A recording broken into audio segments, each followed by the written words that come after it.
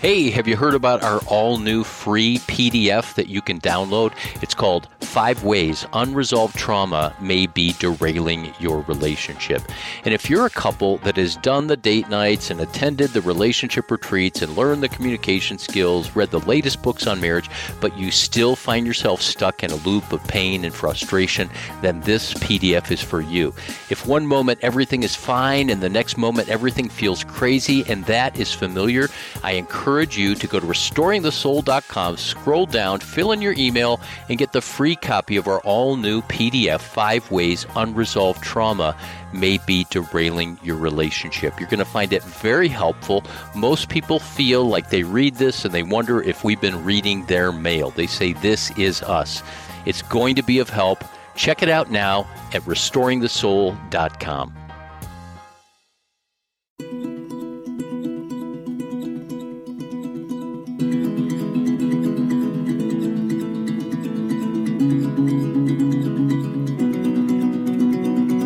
Two questions haunt every life, writes Andy Crouch. The first, what are we meant to be? And the second, why are we so far from what we're meant to be? Hello and welcome to Restoring the Soul, a podcast dedicated to helping you close the gap from what you're meant to be and what keeps you from being all that. I'm your producer, Brian Beatty, and we are smack dab in the middle of a 5-part series of discussions between Michael and Restoring the Soul's resident expert on the Enneagram, Kelly Gray. The goal of these podcasts is to show how understanding the Enneagram can strengthen your marriage or intimate relationship. This episode, listen closely as Michael and Kelly describe how, in the middle of conflict with your spouse, that you can learn how to not take things so personally. And that by becoming a student of your partner, a level of empathy and compassion will be achieved that you've been unable to experience before. Thanks again for taking part in these series of podcasts, whose goal is to open up brand new pathways for intimacy and connectedness. And now here's your host, Michael John Cusick. Thank you, Brian, and welcome to another episode of Restoring the Soul. I am Michael in the studio with Kelly Gray. Hey, thank you so much for having me.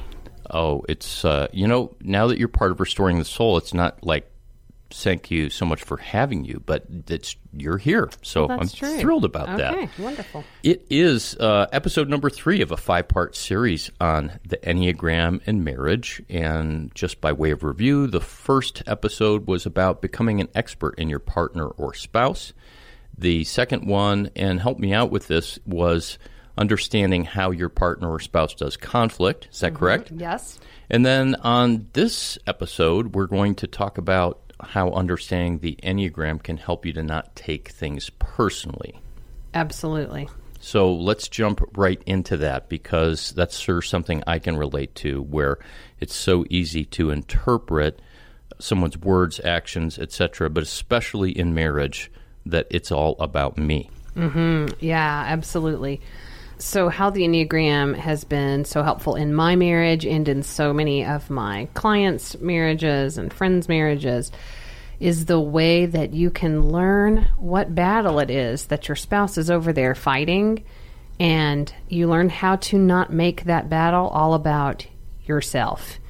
And so studying that my precious husband is a 1, and that when he is when he's struggling, the way that he will manage chaos inside of himself is through trying to make his environment more peaceful and predictable. And so when I was making that about me, I was going to some pretty negative thoughts about, okay, I am really failing at this. I'm terrible. I'm not good enough for him. And then that's going to trip off a bunch of bad behaviors from me, like being passive-aggressive or aggressive-aggressive, and would just really feed barriers between the two of us. But when I can leave my vantage point and see from what he is experiencing, it makes it a lot easier to be able to just check in and say, hey, what is really going on with you? What's wrong? So rather than just fighting. Let me come back to a phrase you used, Okay. and that is it helps with understanding what's the battle that they are fighting. And I think that statement in and of itself has the potential to be revolutionary, because for most relationships and marriages, there's a battle between. And people come to marriage counseling because they're fighting or because they're not fighting, and there's this distance, and help us to resolve the battle. And you're suggesting that when we understand the battle in the other person and we can attune to that, that begins to shift things. So talk about what more of that means to focus on the battle within them. Yeah, well, I mean, it requires the couple, each individual in that couple, it really requires them to do the work of being like a student of their partner and being willing to step aside, step away from their own experience for a moment, which I think some people can go through most of life not really wanting to leave their own perspective and their own vantage point. And we're just trying to get other people to understand the battle that's going on inside of us. So in marriage, it's so beautiful to have this opportunity, to take the opportunity to say, okay, I'm going to put mine down and I'm going to really just try to take on what's it like to be you, and what are you feeling today, and how are you responding to what you're feeling today and what you're going through today. Because it's really easy for me to say, well, if I was going through that, then I would just cry, or I would just call a friend, or I'd make a beautiful piece of art. I'm just kidding. I don't think I'd do that. But it's easy to judge how somebody else is managing their pain when we're kind of trapped in these Enneagram numbers. And like I said before, yes, we study them so that we can transcend them. But at a base level, when we're struggling, we're going to be struggling in our Enneagram number. We're going to be struggling as the lower level functioning of that number. And so I can judge him all day long, or I can say, what's it like to be stuck under what he is stuck under? And then that gives me compassionate feelings. That gives me a softness. It gives me an openness and a creativity. Whereas if I'm just sitting with, well, how would I be responding if I were him? He's doing it badly. I would do it really well. Then there's a wall between us. There's a block. There's not going to be mutual soothing or caring where there's that judgment and that hardness. So how do you start that conversation of beginning to see the other's vantage point, just on a concrete level with words? Yes. And then I'd love for you to add to this as well. But I would just start with, okay, what's it? I want to understand more what it's like to be you. I want to understand more what it's like to be in your shoes. So tell me what this main struggle is today. And unless the person is flooded, which did I cover flooded on a past podcast? I don't think you did. About that. Oh, there's a lot to say about flooded. I'll come back to that later. But so the person has to be calm enough to be able to have a conversation. Right. So note that. So if they're fairly calm and I approach them with, I want to know more about what it's like to be you. I want to understand what's going on. And I'd say just kind of interview them a little bit journalistically almost, to where you're detached from what they say, meaning I'm not needing him to give me right answers or else I'll have a big reaction. I just want to hear what the problem is, and then what he's thinking about the problem, what he's feeling towards the problem, what he sees the only solutions are, what he's doing to manage his anxiety or stress around that problem. And I just take it in from a listening stance, not trying to talk over him and be teachy or preachy or judgmental. Did you get concrete out of that? Yeah, I did. And there's a part of me that as I'm listening, I say, this sounds like a pretty advanced level kind of response. And then there's another part of me that says that this is a skill that can be learned. And one of the reasons why it might feel like an advanced level response is that so often when I'm working with couples, to get the ability to see the other person's vantage point, I have to take responsibility for my own dysregulation or for my own anxiety or tone of voice, anger, etc., which is oftentimes a physiological reality. So if a person can operate from that perspective, but talk about this difference between what I'm feeling like it's advanced and yet it's a skill that's doable. Yeah, I feel like I run into that all the time in therapy, where I'll have the sense inside of me of okay, this is getting a little bit ahead of ourselves, but this is where we need to go. And so I do like talking about kind of the higher elements of what people are capable of doing, because I do think that that's what they're longing for, and they're feeling a frustration around it shouldn't be this way, and it doesn't have to be this hard.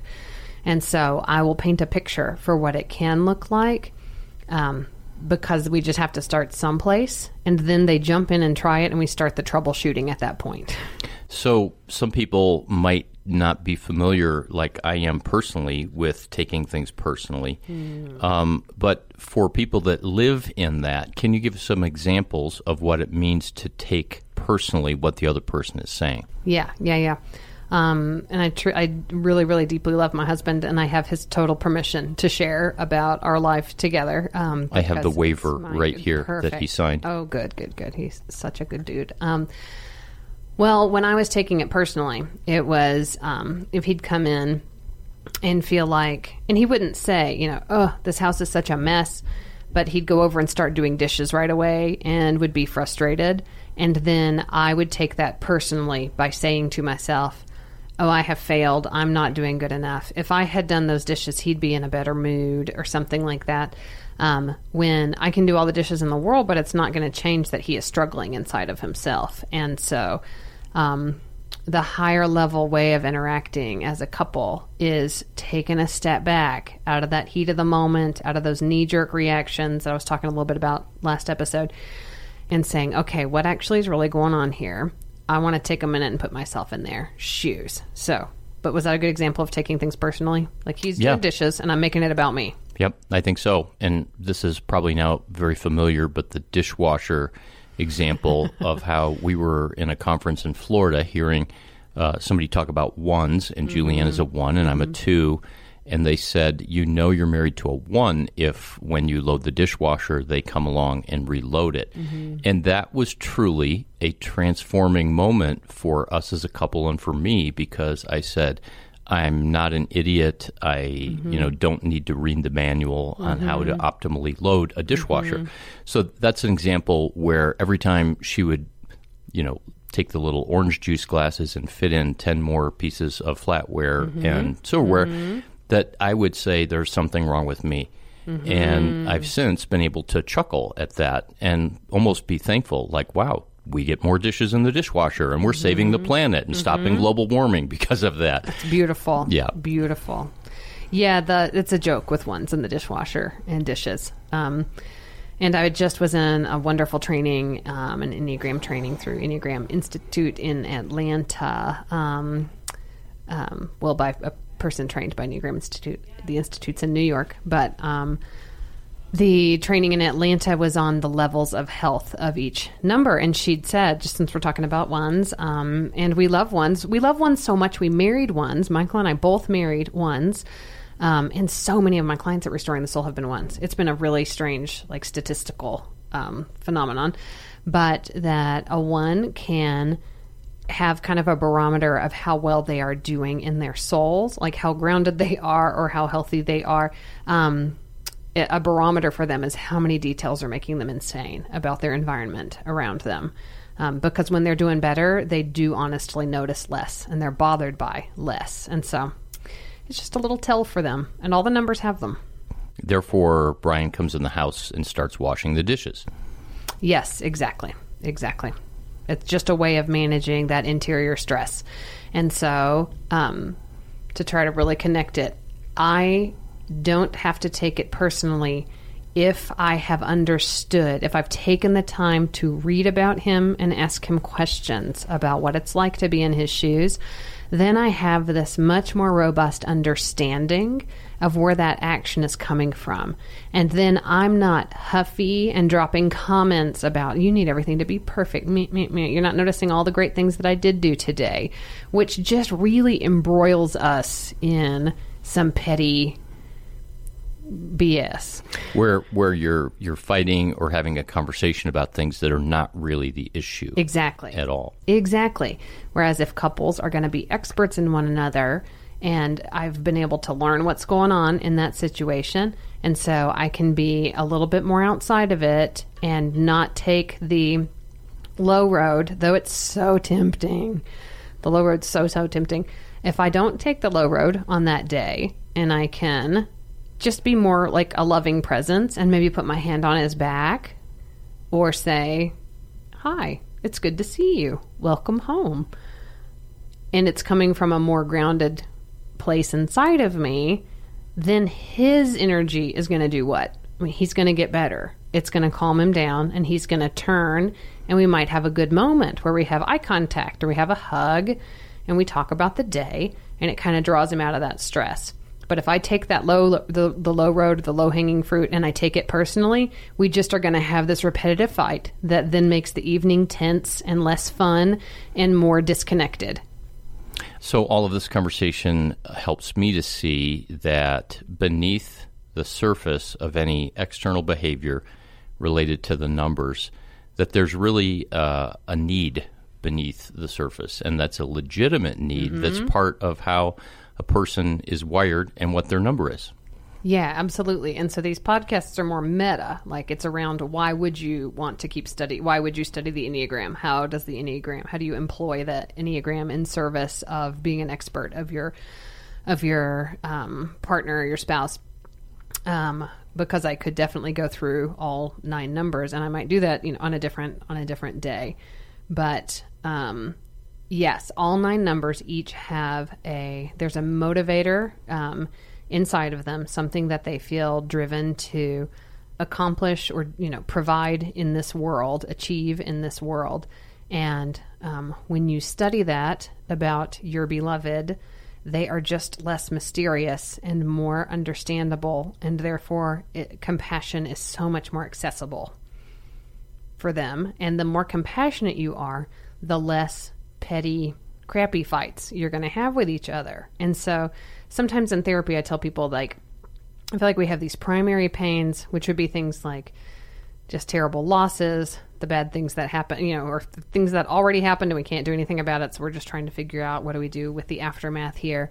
But then there's this secondary pain, and it's what we do with the pain. And so it's the thoughts that we think about the pain and what we are making it mean that we are going through this, first primary pain.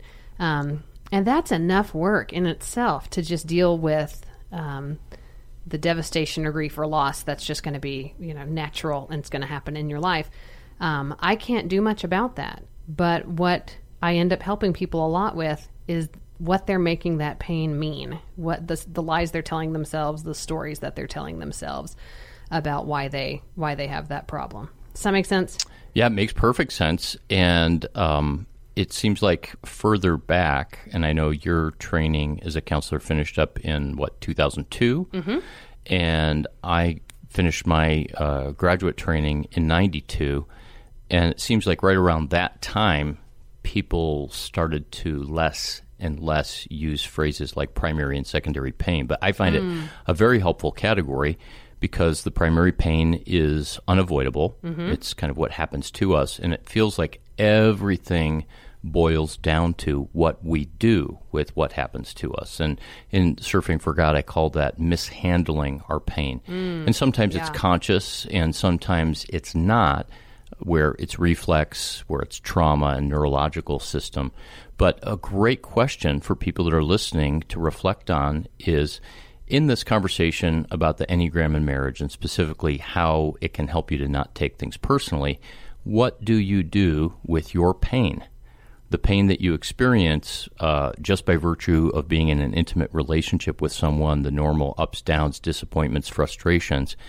But are you able to, from a beginning perspective, to see it, to acknowledge it, to know that it's there, to hold it, or to have to vent it or pour it out on the other person? But what do you do with your pain? Mm-hmm. If this were a church service, I would say let's have a moment of silence and take a minute and think about that. Mm-hmm. But that is a big category because as we talk about the need beneath each of the numbers, it makes me think about the increasingly popular emotionally focused therapy for couples. Mm-hmm. And that's all about creating a safe space for people to express the need that is there. Mm-hmm.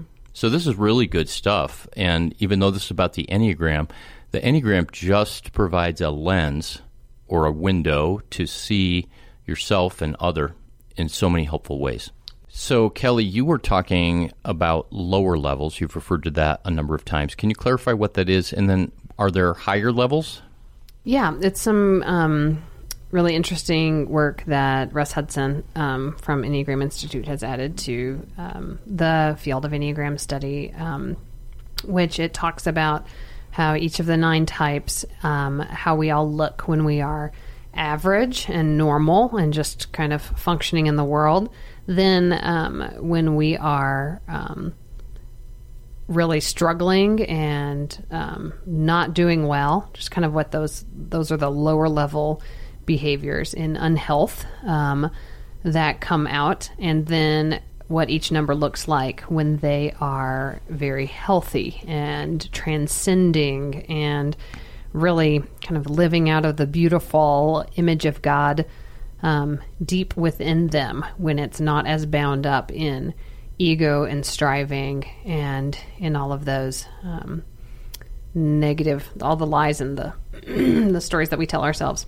So what some people may know the lower level or higher level to be is, as you're saying, the healthy part or the unhealthy part of the number. Yeah. And I had the thought in terms of me as a 2 and the unhealthy part, and maybe others can identify with this, but how, if we're talking about how it helps us to not personalize, how often I personalize, and that seems to give me a kind of power.